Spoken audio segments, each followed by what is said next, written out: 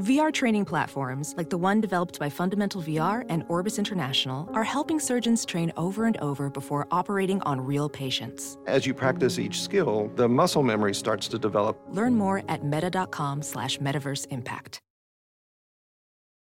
As you write your life story, you're far from finished. Are you looking to close the book on your job? Maybe turn a page in your career?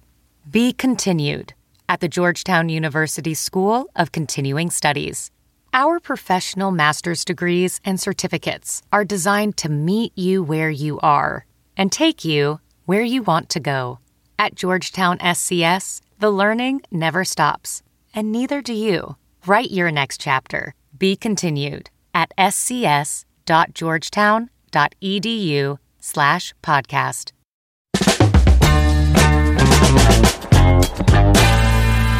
What's up, Fungal Associates? Sorry, Casey. Oh my God. Welcome to Completely Arbitrary. Woofers off this house. The podcast about trees and other related topics. I am one of your hosts. My name is Alex Croson, and I'm alongside Me, Casey Clapp, your other host. Everyone, good morning. Good morning. I think, Casey, I was overcompensating a little bit because I'm a little sleepy this morning. We have kind of an early-ish morning record, earlier than usual, I'd say. Yeah, it's true. And when you showed up to my apartment, I noticed immediately that your voice was very croaky. Yeah. And then when I said good morning to you, I realized it was the first words I had spoken all day, and then we jumped straight into recording. There you go. Welcome, people. This is straight off the pillow. That's right. And you know what I'm going to do today, Casey? Yes? Because it's kind of a rainy, cozy day here in Portland. Yeah. I'm not feeling great, so I'm going to have myself some pho. Oh, please do. You like pho, right? Yeah. You mean like literally right now? No, for like period. dinner. Yeah, oh, I thought lunch. that this was like your surprise. Like, Casey, here's your surprise. I'm going to go eat some pho. And There's a knock on the door. Just leave. Yeah. Yeah, okay, I think you should. This is a pho day for sure. It's a pho day, yeah. Actually, pho plays a somewhat important role in the history of our podcast. It does, yeah. It's going to come out in the books when we do our completely arbitrary completely arbitrary commentaries. Yes. There we go. Got it. How much money do you think we have spent collectively on pho exclusively while working on our podcast? Probably $200. At least $200 minimum. Yeah. It's always been good pho, to be very clear. Yeah. It was kind of our go-to when we would, in the early days. Also dark and dreary. Yes, in the wintertime of last year, we'd meet and order some pho and work on this podcast. Yeah. Oh, we were so young, Alex. So naive.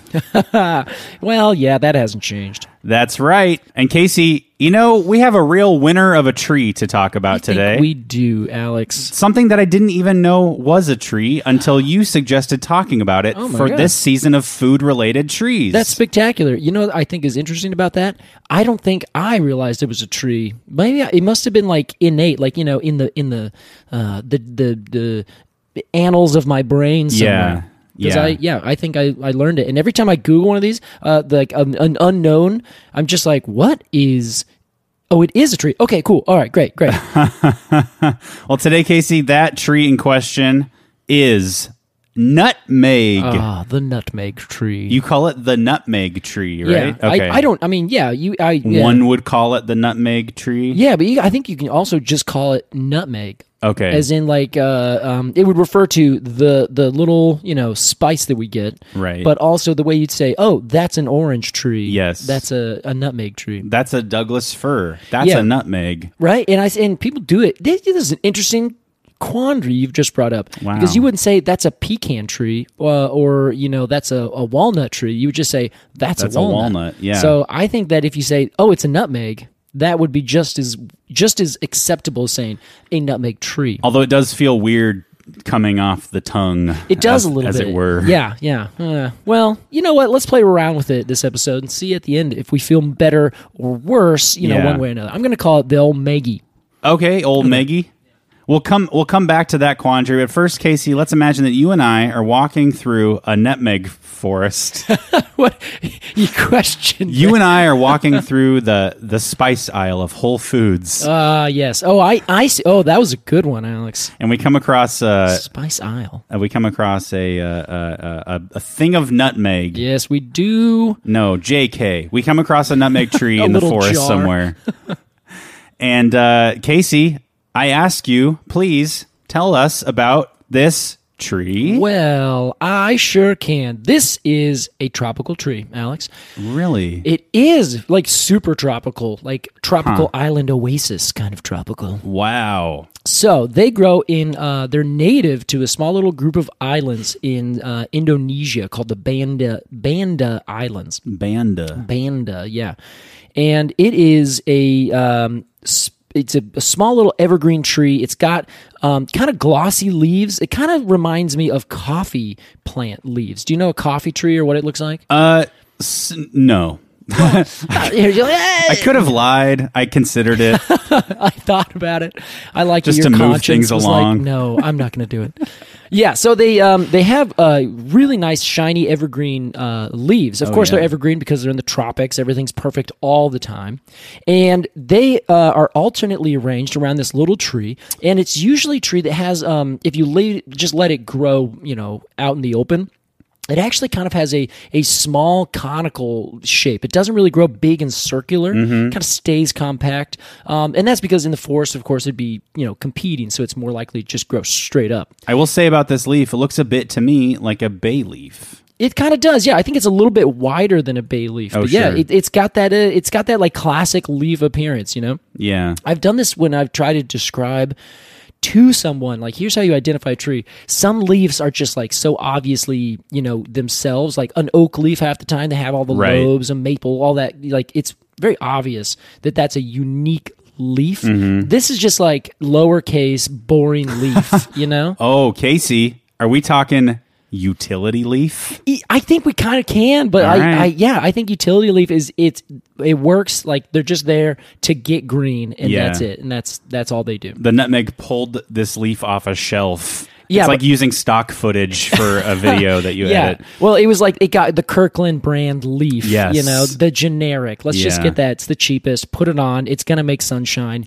Get back in the car. That's right, because it's not really about the leaf with this tree, It's Casey. really not, and the tree appears to know it. Yeah. So the big thing about it is also, I will say, it has utility bark. The bark, actually, I will add, people don't really, like, if you're looking up pictures of the nutmeg tree, if you look up nutmeg bark, you get nothing but cinnamon. Oh. I don't get it. Like, apparently people just don't care to take pictures of the bark of this tree, because it's described as being like somewhat kind of grayish brown, sometimes a little platy, a little shaggy, like nothing too intense. Oh, yeah. But then I Googled it and just did an image search of Google image search of our tree, which we completely skipped this. Myristica fragrans is the scientific name. If you haven't shut off the podcast by now, now's the time. Say that again. Myristica fragrans. God, that's great. It's a beautiful name, honestly. That's so. I mean, maybe because it sounds like this, but it sounds very mystical and fragrant. It does. It sounds very myristical and fragrant. That's it. You hit it on the head. Cool. But I did a Google image search, Alex, and I was just like, that's all cinnamon. That just looks like cinnamon. Yeah. Interestingly, cinnamon, the other spice that we know as cinnamon, it comes from the bark of the tree. Like, it's actually the bark that you take off, you dry it, and you turn that into cinnamon. That's very interesting. Yeah, isn't that wild? That is. So, back to Myristica fragrans, which is in the family Myristicaceae. Myristicaceae. Yes, Myristicaceae. Yeah, it almost sounds like a sentence. It sounds like a real word. Casey, can we just cut the bullshit and get to the nutmeg fruit? We sure can. This is what I'm really interested in. I honestly don't give a fuck about the leaf or the bark of this thing. I'm here for the fruit, baby. Now, Alex, have you looked up the fruit? Yes. Can I just say? Please do. Sometimes nature amazes me. The nutmeg fruit is one of the coolest looking things I've seen from the natural world. From a tree, period. Yes. Now, there's a photo that you put in our shared photo folder here. Is that the one you're looking at right now? Potentially. I re-Googled imaged, but God, it's the seed. No, excuse me. The pit. Yeah, of right. the nutmeg fruit. It's the seed. You got that. That is the seed. Spot on. Is so very much like a alien egg. Yes.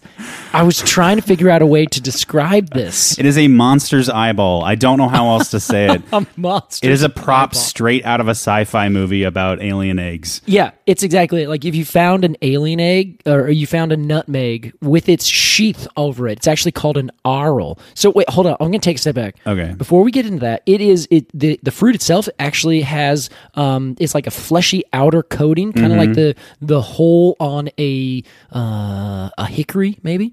Yeah. And which I should say, not to be confused with the nutmeg hickory, which is a hickory that looks just like the nutmeg. It splits into 4 bits. That's its own episode. It's its own episode. We're going to put that off until next season.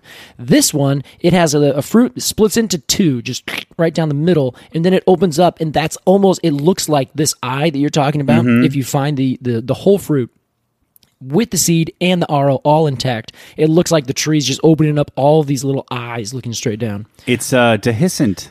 Dehiscent, that's right. It dries and it opens. Alex, good for you. I finally got it. I finally got it. I have real trouble with that word because it sounds like a different term. Yeah. Once you get to science, they're all based on Latin and they all have like a slight different, bit to it. Yeah. You're fair in that quandary that you're in. But this is a dehiscent fruit, so it dries up and it cracks open, and it's got all these little red eyeballs in there. Exactly. And so the red eyeballs are what is called an aril, A-R-I-L.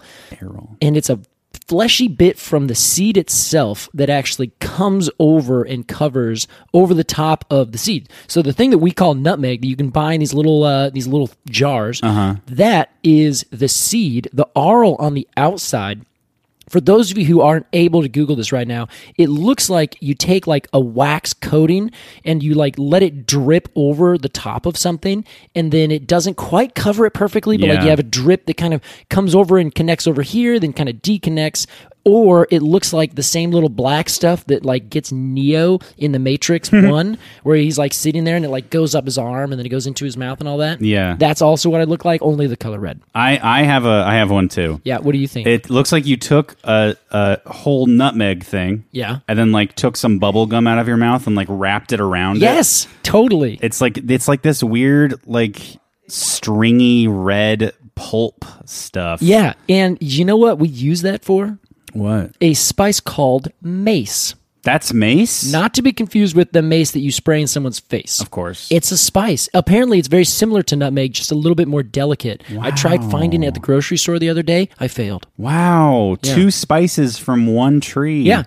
Double your money with the old nutmeg tree. Nutmeg? Yeah. You are charming me, my friend. Isn't it? Now, these trees are also dioecious, so these seeds only come on the female trees that have the carpellate flowers, as opposed to the staminate flowers that put out the pollen. So, okay. two different things. Cool. And let's see. There's about 125, 150 species. I've seen 2 different resources say there's 2 different kinds. So who knows exactly what it is? And then last bit, Alex. There's a little etymology for you. The Greek word for fragrant or anointing is where meristica comes from. Anointing? Yeah, like an anointing oil. Yeah. You'd anoint something. I assume, champion of the universe. Okay. Which, to be very clear, someone in our nearby town, in a Cone of the Month club, I think his name is Ty Champion of the Universe or something. Oh. Shout out to you. You probably got an anointment from the nutmeg tree. Casey, do you know who that is? No. That's Ty Edwards. Yeah! Ty Edwards, you're the best. Ty Champion. I laugh every time I put a cone in that envelope. You can make your Patreon name whatever you want. Yeah. Spoiler, the cooler, the better, and the more likely I'm going to notice and put a little thumbs up. That's right. A mental thumbs up. Yeah, it's an audio thumbs up. So you just get to hear it through the beating of the sound waves into your ears. Shout out to Ty Edwards, the owner and operator of Cloudcap Games in Selwood, Portland. What up? Selwood, Portland. Sure. Yeah, Selwood. Let's go Selwood, Portland. Yeah. Anyway, back to it. evergreen, tropical. The bark, like I think I said, it's nothing special. So let's just move on past and look back at those eyeballs. Yeah, the eyeballs are the real money here. And Casey, the eyeballs are the center of a bit of a historical nightmare odyssey, I would say. Let's go Odyssey. I think that's fair. Because that's good and bad. Yeah, it's good and bad, and it's we're gonna the nutmeg tree, a surprising like little what's the top of an arch? Is that the keystone? Oh sure. Yeah, this is the keystone of a surprising amount of like global politics. Wow. It's strange. And we're going to hear a lot more about those politics. This is now a political show. Anyway. After a break, we'll be right back with more Completely Arbitrary.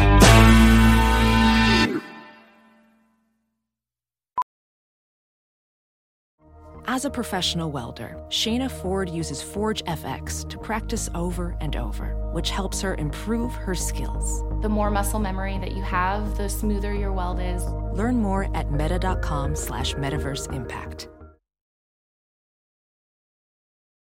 A new year is a new chance to focus on you. You're probably already picturing yourself struggling at the gym, but not all self-help has to mean suffering. Squeeze.com is making it easier than ever to elevate your wellness by delivering a juice cleanse right to your doorstep. It's the easiest juice cleanse you'll ever do that may aid in weight loss, eliminating bloating, clearing your skin, boosting your energy levels, improving sleep, and breaking bad eating habits. Meet all your health goals from the comfort of your home. Get free same-day local delivery or fast free delivery nationwide with code WONDERY today at squeezed.com.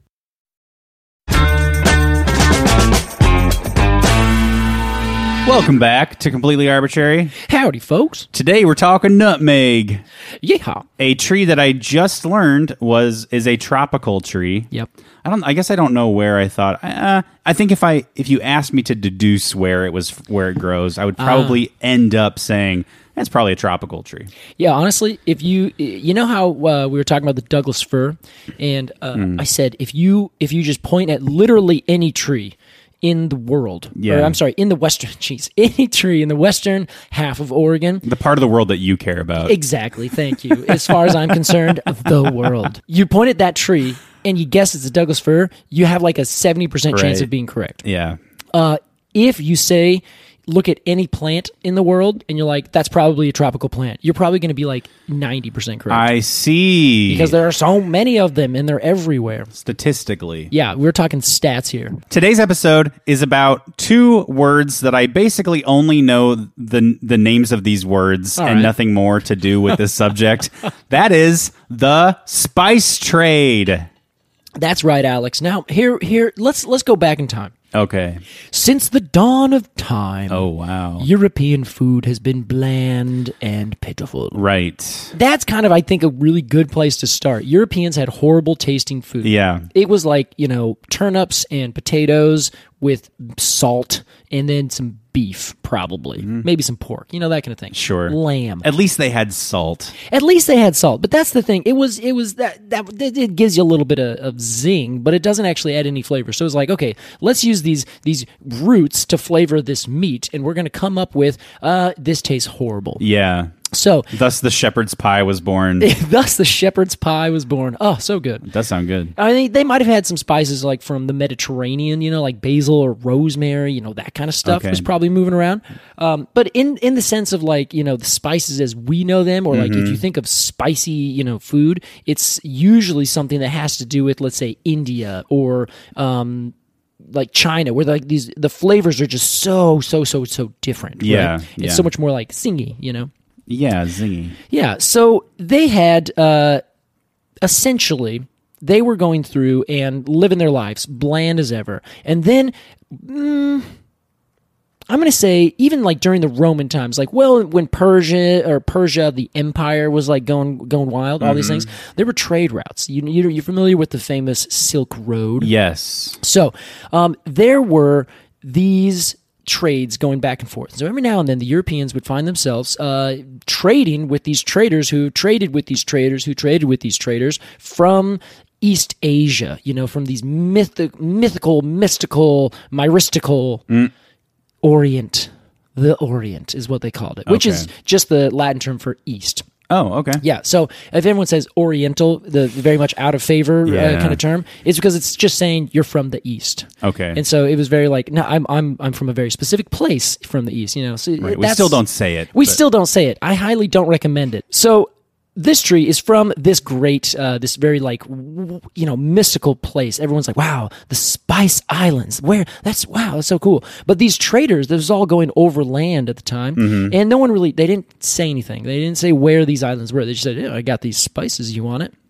And these were mostly controlled by, at the time, the Arabs who lived in this area. And so they would trade back and forth, and they would provide things like pepper and cinnamon and cloves and nutmeg, mace. And all of a sudden, people were like, wow, this is really good. Ginger and was also a big popular one. Pepper was like the number one. Everyone wanted to get their hands on pepper. Yeah. So they were super popular, but they were really expensive because there's middlemen at every single point. So someone grows it and they harvest it, then they sell it to someone else, and that person upsells it and makes money along the route. And then if you're going along the route, it was super dangerous. People would come and just, raid your wagon, take all your stuff. And then you're like, well, great, I made no money, and everyone got, sold into slavery or something. Right. It was a different time. Oh, yeah. So in Europe at this time, this is like the 1400s. You remember the famous 1499 sail of Columbus, right? Yes. So he was Spanish. And also there's this other guy. He was actually, I think he was Italian, Vasco da Gama. Was he Italian? Yeah.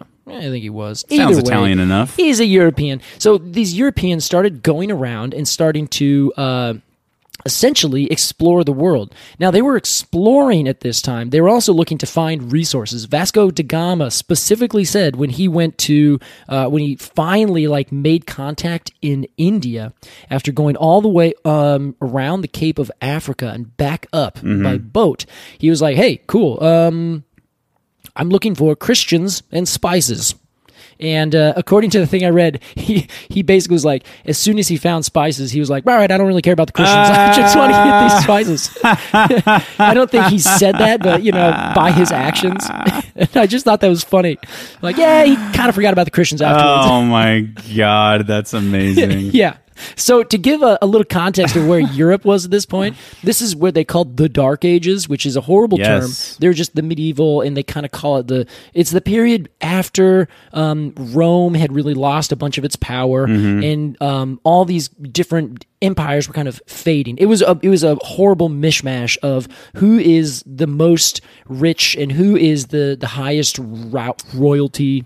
Yes. Going around. And, who has the most money to pay the biggest army to go? That person's in charge. Exactly. And this was there was a lot of little ones. So you have maybe 2 or 3 in certain areas. So this is also just after the bubonic plague. You're familiar? Oh, yeah. Now, this is all going to come together, I promise you. Okay. So at the time when the bubonic plague happened, I think it was something like 50% of the entire population of Europe was killed. Funny enough, that actually came across the Silk Roads. It came from, they think, marmots in China. No shit? Yeah, that's where the bubonic plague came from. Oh my God. Yeah, and then it came across over to, through the Silk Roads and through Venetian traders and these kinds of things. And then it, spread up through Europe. Those dag-blasted marmots. Yeah, it also went down through Africa because, of course, this was the Middle East was the hub of everything. You went down through Africa, you went north through Europe, and you went east over to India and East Asia. Is that why it's called the Middle East? Yeah, I think so. But that also, a lot of people think it's just a Western term because it's the Middle East because there's the Far East and the Middle East. Right. Yeah. So it's kind of like, that's a very European-centric. Yeah.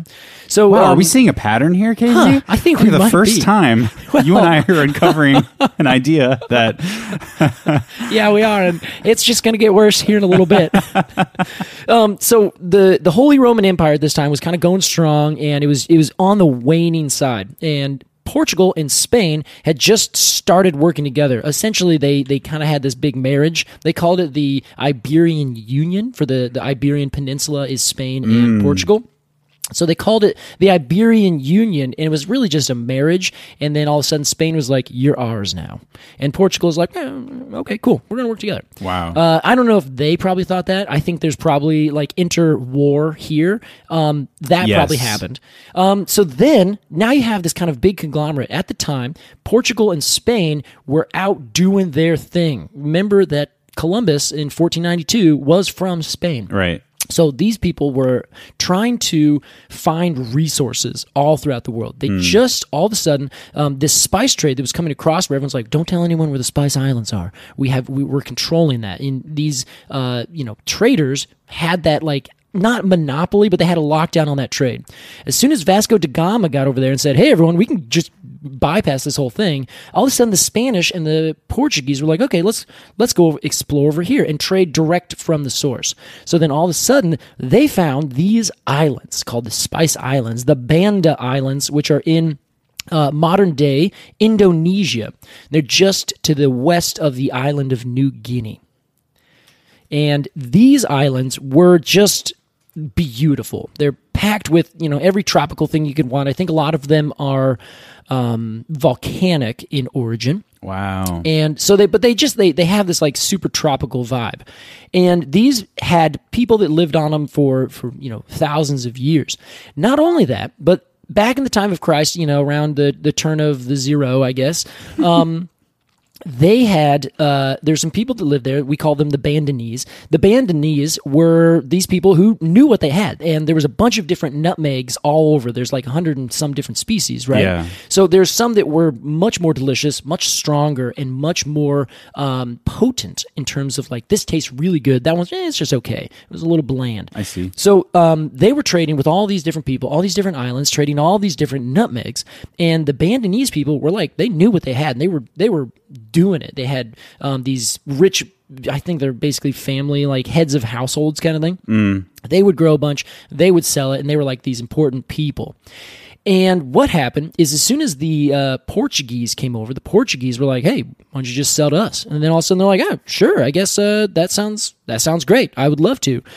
Here it is. But they would be selling to everybody, right? Yeah. So these are what we call, like you said earlier, the Spice Islands, the Banda Islands and the surrounding islands. So it turns out that these Bandanese people, they were like, we have the best.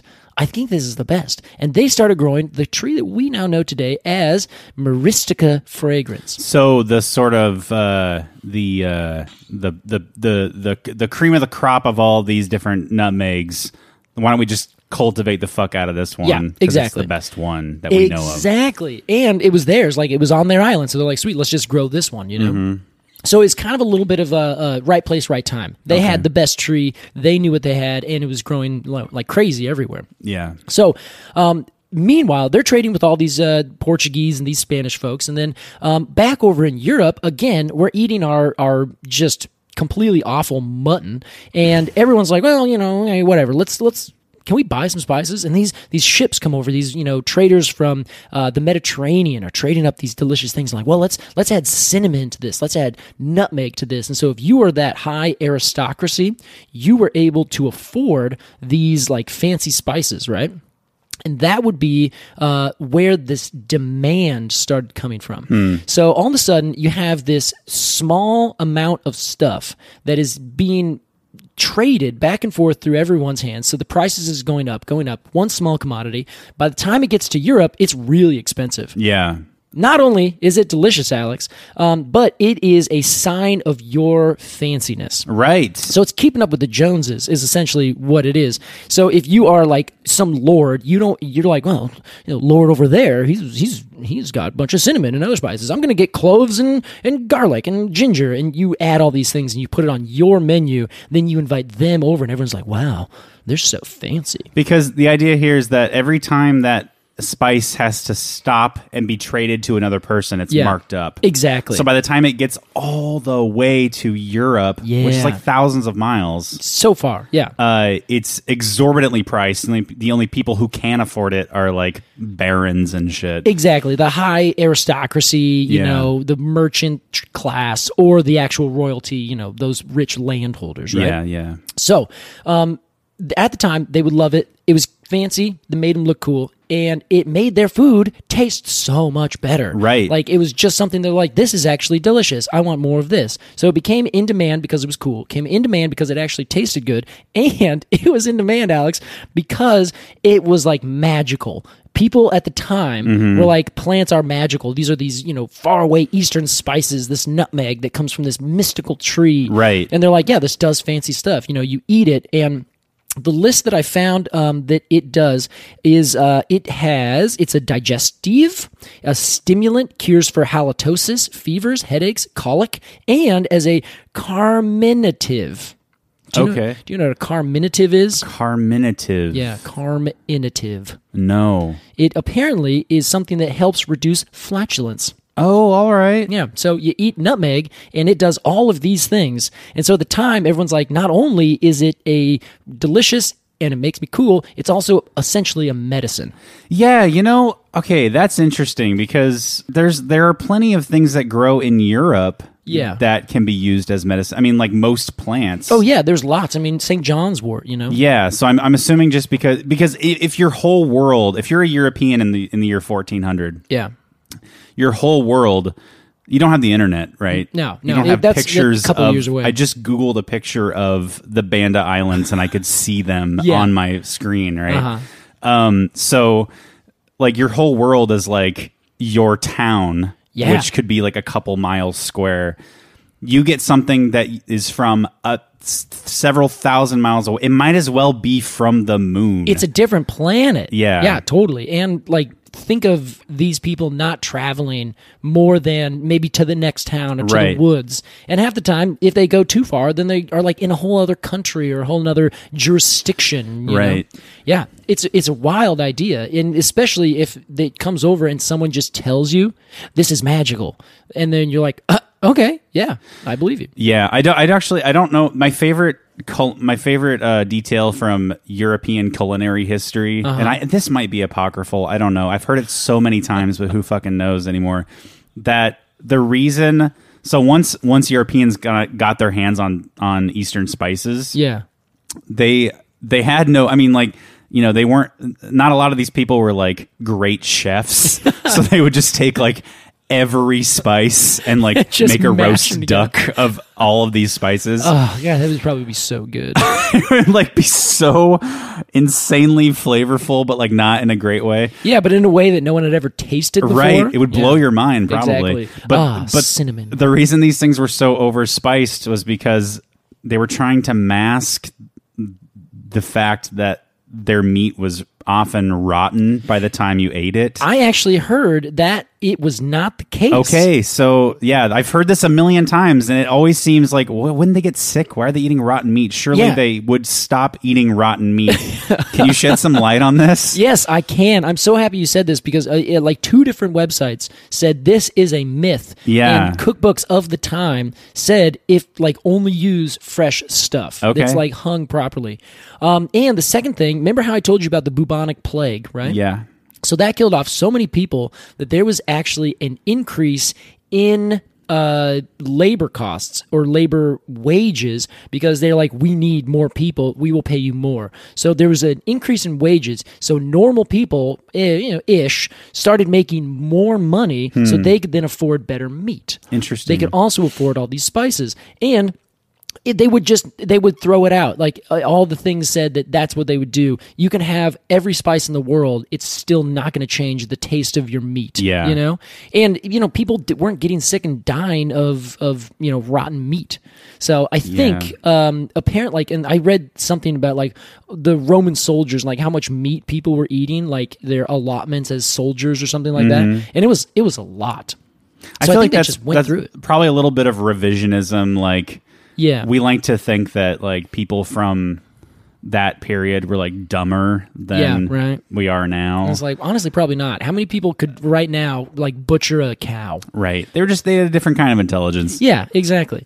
But it's exactly right. I read multiple places the spices were not added to mask the flavor. There you go. They were just added because they added flavor. Yes. Where they were the flavor. You heard it here. Stop spreading that rumor. Please stop. You're hurting people.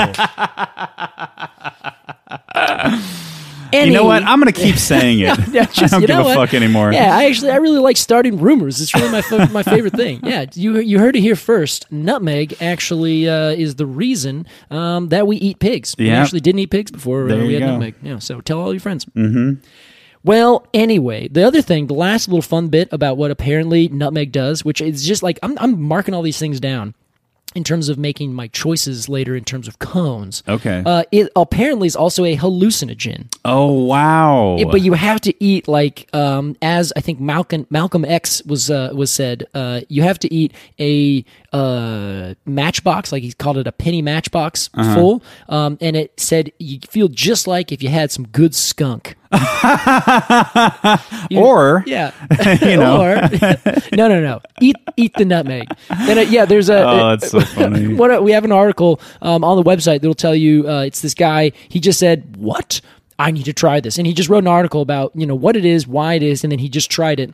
Said he just felt kind of floaty. That's the big thing that it does. It makes you feel like you're floating for a little while. And then after that, you just kind of go back to normal. And he said he just felt off for like 3 days. And apparently, it also takes like 5 or 6 hours to like get going. Yeah. So it seems like one of those drugs that oh my God. slow burn, a long lag time afterwards. And then you just kind of like, my brain doesn't work. I just ate like two tablespoons of nutmeg. I think I can't prove this, but I think that you would get the same effect from eating 2 tablespoons of almost any spice. Yeah, I think you're probably right. Yeah, just do the nutmeg challenge or the cinnamon challenge with nutmeg. Yeah, and then and go to the doctor, and then do it with Szechuan peppercorn. Yeah, definitely. Really have a fun time. That'll really get you there. Well, we don't endorse any of these things, but I do. Tell us if you do. Then send us an email. tell us what happened when you ate like 2 or 3 whole little things of nutmeg powder. Yeah. Anyway, they loved it. They thought it was really cool, so it was very expensive. Now, back to Europe. Enough fun and games here, Alex. We're going to go to Europe, and at this time, the Netherlands, which we call them the Dutch, the Netherlands at this time were controlled by Spain. Okay. Or the Spanish thing. Again, remember how I was saying earlier, there's like all these weird connections and crowns and who owns who? Sure. At this point, somehow, the Netherlands, way up north of France, are controlled by Spain. Yet France is not controlled by Spain. I don't understand. Why not? I don't get it. The Habsburgs or something like that. So anyway, the Spanish they were in control of the Netherlands. These Netherland folks, the United Netherland provinces, said, we're no longer doing this. At the same time, they created this company. They had all these companies, and they were business people, merchants. They combined all of these companies into one big company called the Dutch East India Company. Right. Now, this is a famous company. Many people have heard about it. You said, you seem very familiar. Mm-hmm. So, I know of it. Yeah. It was unofficially, the very first corporation. Wow. Like OG model corporation. The way that it is done now is based on how they did it in 1600. It's pretty awful, and at this time, they were no different than just the state of the Netherlands. They were empowered to make colonies, to do treaties, and put people in prison, start wars. Like it was essentially, they were shell. The start of it all. Yeah, the start of it all. And you know what? It really hasn't changed that much, except now it's just backroom handshake deals, I'm sure. As opposed to this, they were very much like, we are the Netherlands, and we can do whatever we want. Yeah, now we just have like commercials from these corporations of like people smiling and shaking hands and things. Oh, yeah, buy Shell gasoline. Everything's great. At the time, 1600, the Dutch wanted to get their hands on these spices because they're like, hey, let's go explore over these spice islands. We're business people. Let's go straight to the source. Also, it turns out the source was owned by Portugal, who is now owned by Spain. So attacking Portugal is attacking Spain.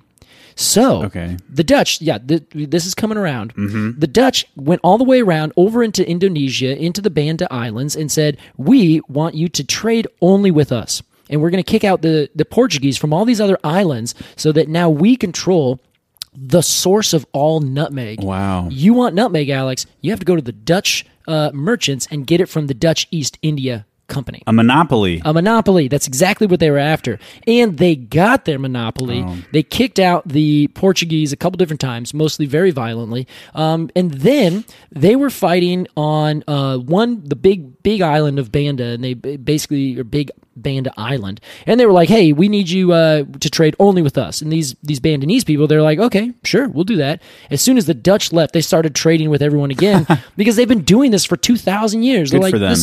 you can't just come over here and tell us that you're the merchant now. Like, sorry.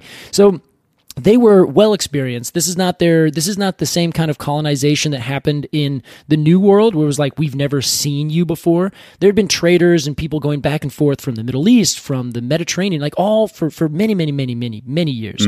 So the Bandanese were like, yeah, shit, same shit, new day. Like, we've seen you before. Don't worry about it.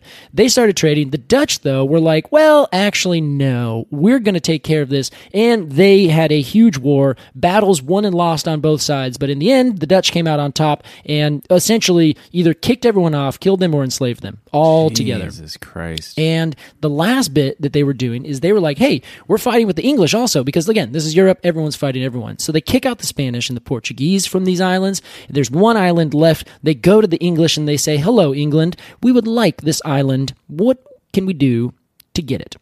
And keep in mind, we're aiming our guns at you right now.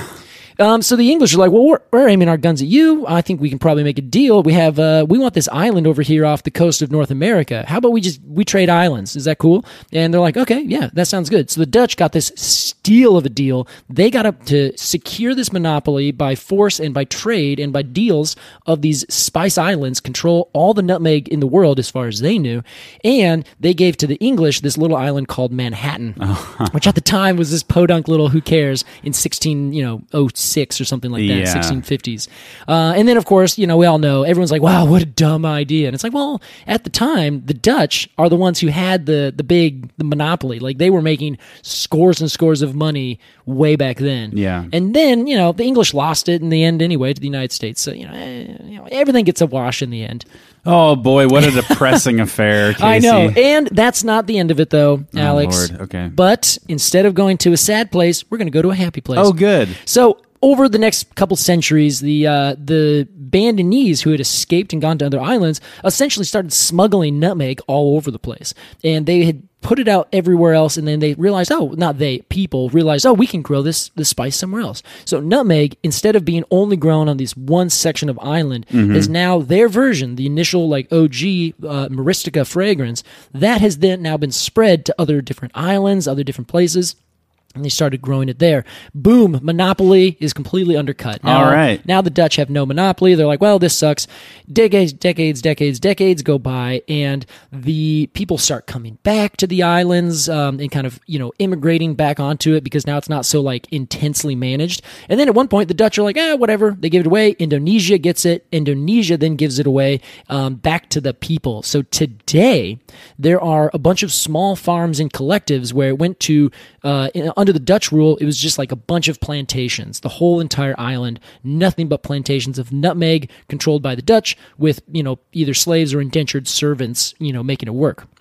Then, fast forward to today, it's actually reversed and gone back to the families that all live there through all these different, state trading and state making and nation building and that kind of thing.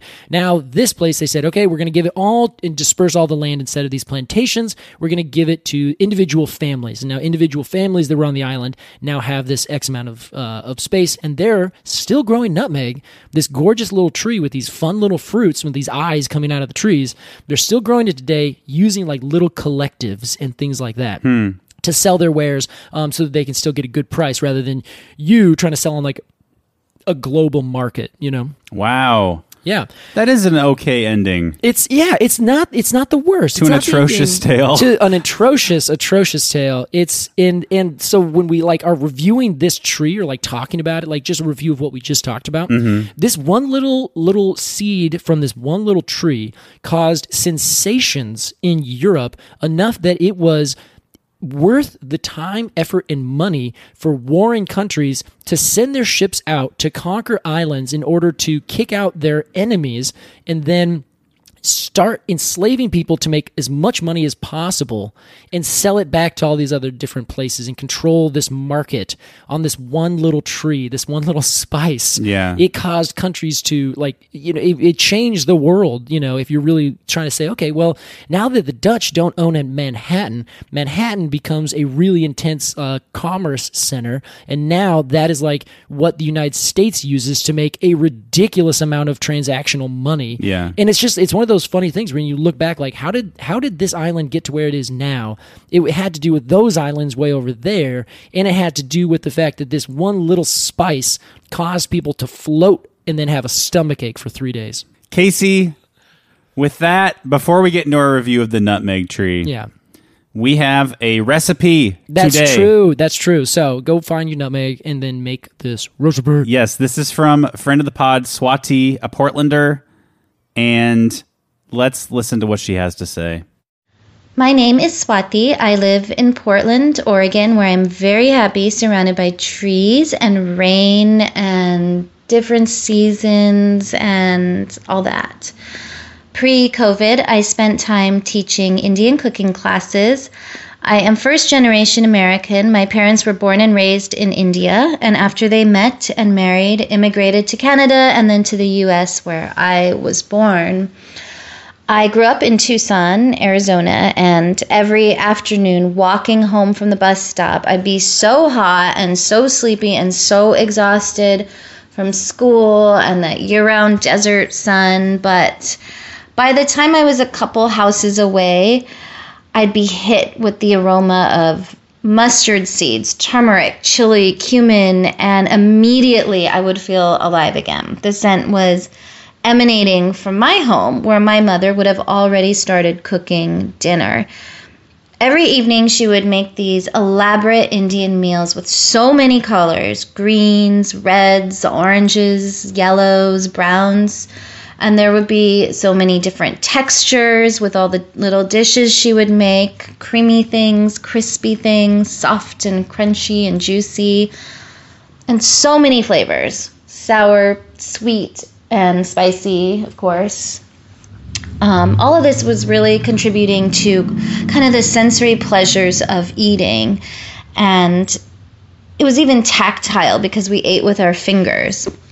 With any meal, spices and herbs and style of cooking really contribute to the sense of taste. Both Indian cooking, it kind of takes into account the properties of ingredients using Ayurvedic traditions. So Ayurveda is an ancient Indian healing practice that's based on harmonizing the mind, the body, and the spirit. So what we consume is a large part of this tradition. For example, ginger imparts a bright, spicy, herbal flavor to earthy lentil dishes, especially if you use it fresh, but it also prevents gas and indigestion. So this is why it is often added to dal and bean dishes, which are prone to causing some of these digestive issues. Nutmeg, called jaifal in Hindi, is a spice commonly used in India in Hindu rituals and with cooking because of its flavor principles and Ayurvedic properties. A Hindu ritual called puja is essentially an offering of the self to God or to a deity. I would see a whole round nutmeg seed in a tiny golden vessel on my mom's puja altar when I was growing up. She said it represents the ego, which I think is pretty fascinating. And like other cuisines where I've tasted nutmeg in cream spinach, rich pastas, buttery shortbreads, or holiday eggnog, Indian cooking also uses nutmeg as a spice in both savory and sweet dishes. It's very warming, both sweet and bitter. Karen Page describes its volume as moderate to loud in the Vegetarian Flavor Bible, which is an amazing book, and which nutmeg is pretty loud. It can be very easy to add too much, and then it can overpower the flavors of everything else in a dish, which is probably why I see recipes simply saying a pinch of nutmeg to measure. Jaifal, or nutmeg, enhances the richness of a variety of Indian meat dishes. So I think my mom would put it a lot in her lamb curry.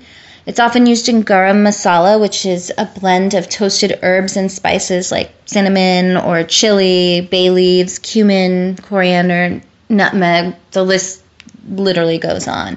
It's a finishing spice, garam masala, or a finishing blend of spices. And I sprinkle it on a lot of curries after cooking. Nutmeg is said to be an aphrodisiac. It calms nerves, it sweetens breath, it's really relaxing, it raises body heat. And one of my favorite Indian treats to add nutmeg to is kheer, which is an extra sweet, very creamy milk-based rice pudding.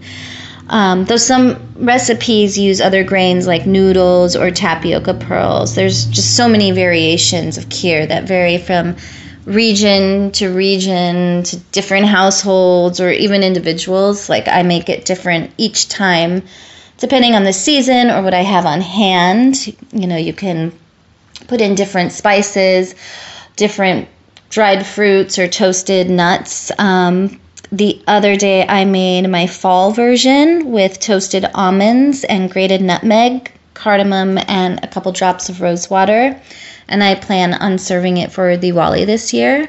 Maybe I'll make it extra festive with like a garnish of edible flowers or edible silver. My recipe is fairly quick and easy and uses milk, whole milk, and basmati rice as the base of it. And I have submitted it to Completely Arbitrary. And hopefully soon I'll be able to teach some in-person cooking classes while working on my Everyday Indian Cookery book. But in the meantime, I can be found at my Instagram handle, Apples and Ambrosia.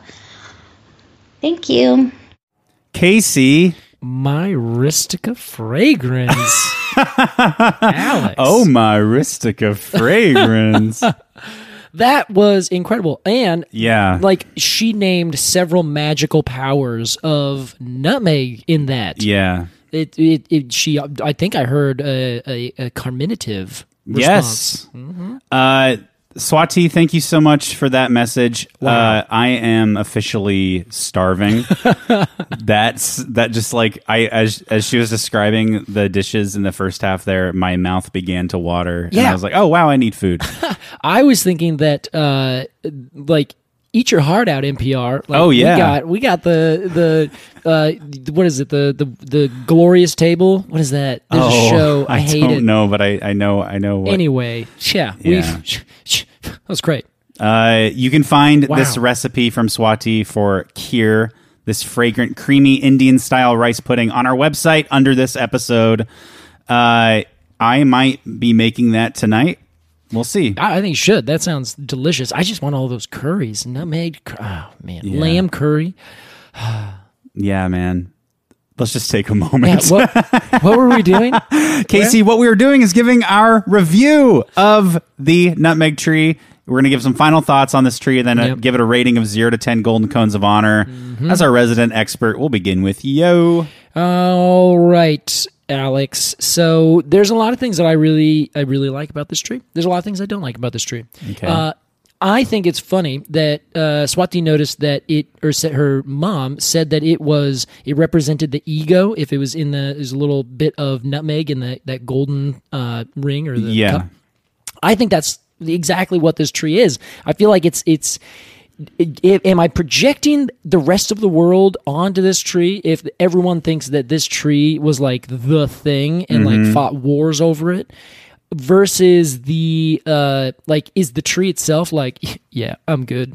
I know I'm good. Right. I don't know. I mean, judging by the arl, that red bit on the top of it, you got to think this tree has a little flair, like sure. It's got a little bit of an attitude. Yeah, it knows it's cool, and that's why it puts on this fantastic headdress and, shows itself off, splits the seed open. It's a little gaudy, Yeah. Do I like it? Do I not like it? I don't know. Otherwise, I think that this tree has some fun things going on with it. It is beautiful. It only lives to like 80 years, so great. You can replace it and plant a new tree. tree that lives for longer. That's nice.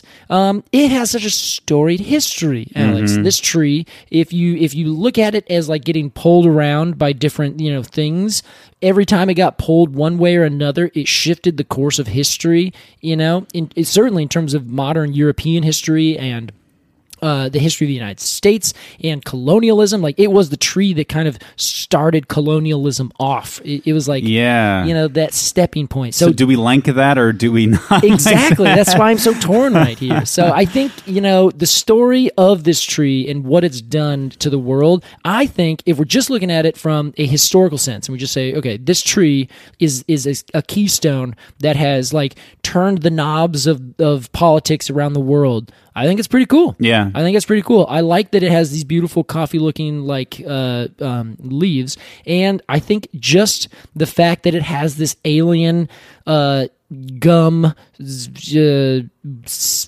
arl on the top of it. Well, I think we had another descriptor of it.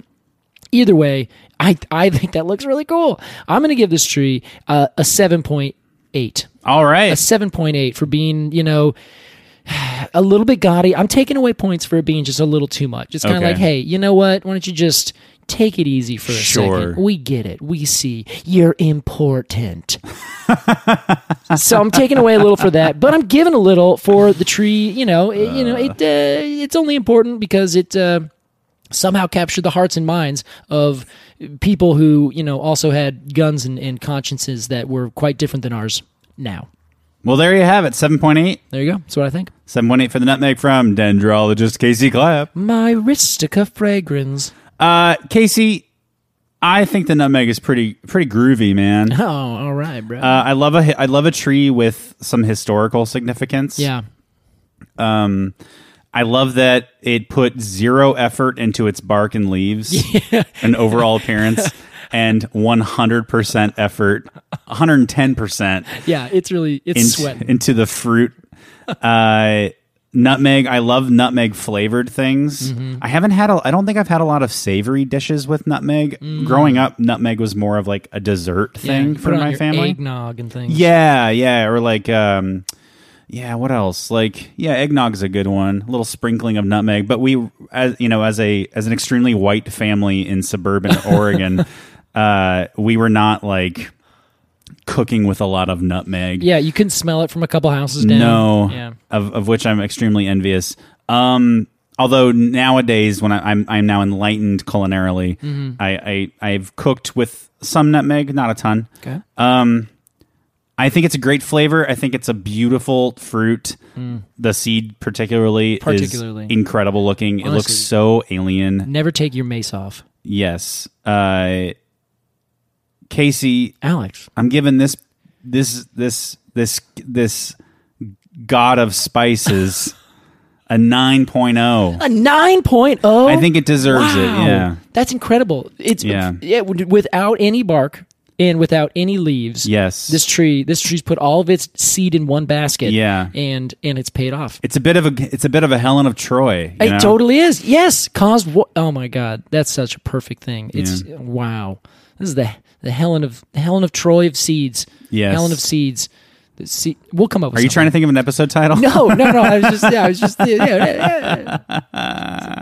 Wow, 9.0, Alex. 9.0. I think that's good. Man, good score for this tree. Yeah, congratulations, Nutmeg. Well done. And thank you, Swati. This recipe sounds amazing, and delicious. Thank you for all your hard work in getting that to us. We appreciate you and all of our guest chefs. Yes, we do. Casey, it's time for our completely arbitrary Q&A. This week's question is from Elizabeth Clark.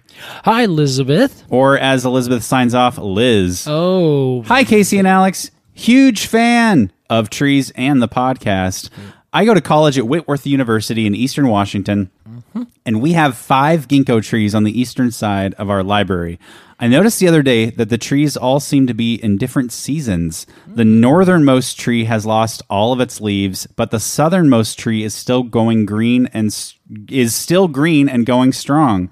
What could be causing this phenological gradient? Wow. Nice term. Thanks for your expert opinion, Liz. Liz, thank you for your question. Casey, is this a sunlight situation? I don't think it is in this case. It would be a little bit, but I don't know if it's the entire answer. The thing that I think is really playing the biggest effect here is the terrier of the trees, or rather, I think that's the incorrect term. The provenance of the trees, which is where something is from. Oh, so in this case, this happens a lot of times with nursery plants, where let's say you are trying to buy a tree. You're just going to go get it off the internet. Someone's going to mail it to your house. Okay. You ordered that tree from any place. It could be coming from a nursery in any place. Let's say you're in Arkansas. You could go and buy one from a nursery that grew the tree from seed in Oregon, or it could be from Ohio or New Jersey or South Carolina. What you're saying is a different climate than where you're from. Yes, but the tree was born in that climate. Yes. Now, they could then have taken that, or someone else could take that seed, take clippings of that new plant, and then stick those in the ground, grow those into trees, so on and so forth. So that tree, the genes, could be ready and stoked and able to live in wherever it grew up.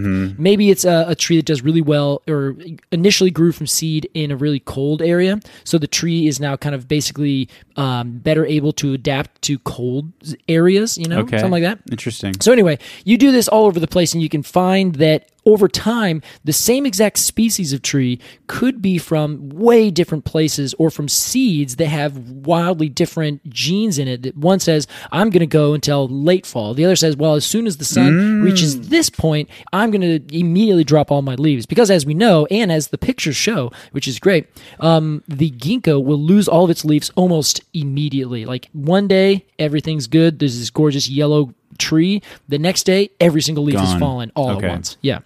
So in this case, most likely what I'm thinking is it's a bunch of different things. Some of it could be sunlight. It's hard to tell. They're on the east side, she said. But I don't know if there is, if the sun hits it especially hard on one side, because essentially if the sun's coming up in the east, it's just going to hit them. It's going to go over the building, and then that's it. Okay. They're pretty much in the shade, or at least on the opposite side of the building from where the sun is at later in the day. So they're all getting basically equal treatment. Yeah, exactly. Sun-wise. Unless there's some other big tree that's blocking one of them or something like that. So most likely, I think that this comes down to the individual genes of the tree, but also it could be where that tree grew from seed. That is the genes in terms of that individual seed, but also the genes from where that seed came from. Did that come from a bunch of trees that were already super good at taking colder conditions, in which case they're going to keep green leaves for a little bit longer? Okay. Or if it's a tree that's initially from and grown in a warmer section of the world, then as soon as it gets even slightly bit cold over there in eastern Washington, it's like, and drops all of its leaves all at once. Now, I have a bit of a hiccup for your theory here, Casey. Okay. In that in the photo, it appears to be, as Liz said, a gradient. Yes. So wouldn't it be of extreme coincidence that these trees were planted in a way where they lose their leaves in a gradient? If we're following the trajectory of your theory, yeah, it's true. Yeah, because you're saying then it would be essentially random where it could be. Yes. Yeah. As opposed to you can see in the photo, the one furthest from the camera is pretty green. The one next to it, a little yellow. The one next to it, losing some leaves. The one next to it, closest to the camera, is almost completely leafless. I see. It does appear that way. Now, on the left side, you can see there's some pine trees. Yep. So I wonder if perhaps the trees, as they go back, they might be in a different microclimate. So we can't quite see. But if this is the east side, then the sun is going to be mostly baking over on the... it'll come over. It'll be shading to the south side. So that would mean that as the sun comes up through this photo, it is going to be at the highest point in the sky in the summertime, hitting almost straight down on these trees. And then as it goes further over towards the west, it might be hitting the some of the trees where the branches or the building kind of allows the sunlight to go through. That might keep it warmer. This is a good question. This is a quandary. Well, we'll post this photo on our Instagram post for this episode. And if you think you know what's going on here, go comment and let us know. Yeah, because it could also be that the one tree has just already done its leaf drop and the other one's about to do it. Sure. It's like, which we're all the same species. We pretty much grew up in the same area, but someone hits puberty first. Someone grows a little bit taller. So it might just be down to the individual trees, assuming they all came from the same exact spot. They're all planted in a microclimate area that's all essentially exactly the same. Then the only thing you can do is assume that the genes between each tree are just slightly different, just so that the trees themselves are like, well, I do it just a little bit earlier because that's my preference. Right. It could be. Well, I love a good tree quandary. Oh, me too. It's like we're doing a sleuthing, going around there and being like, all right, sniffing the leaves and be like, well, if this leaf was placed here, it must have been Miss Scarlet. We take our pinky and dip it in the sap and dab it on our tongue. Exactly. When you ask these really strange questions, and then we finally, at the end of the movie, explain what everything was. Yeah. Anyway. Now, on the night of the 15th. Oh. Thank you, Liz, for your question. If you have a question for Casey about trees, email us at arbitrarypod. Nope. Yes, at arbitrarypod@gmail.com. Whoops. Join us on Instagram at arbitrarypod. That's ARBORTRARY pod. Or you can support the podcast by joining the Patreon. That's patreon.com/arbitrarypod. Basically, Google arbitrarypod and you'll find everything that's important to you and us. Yep.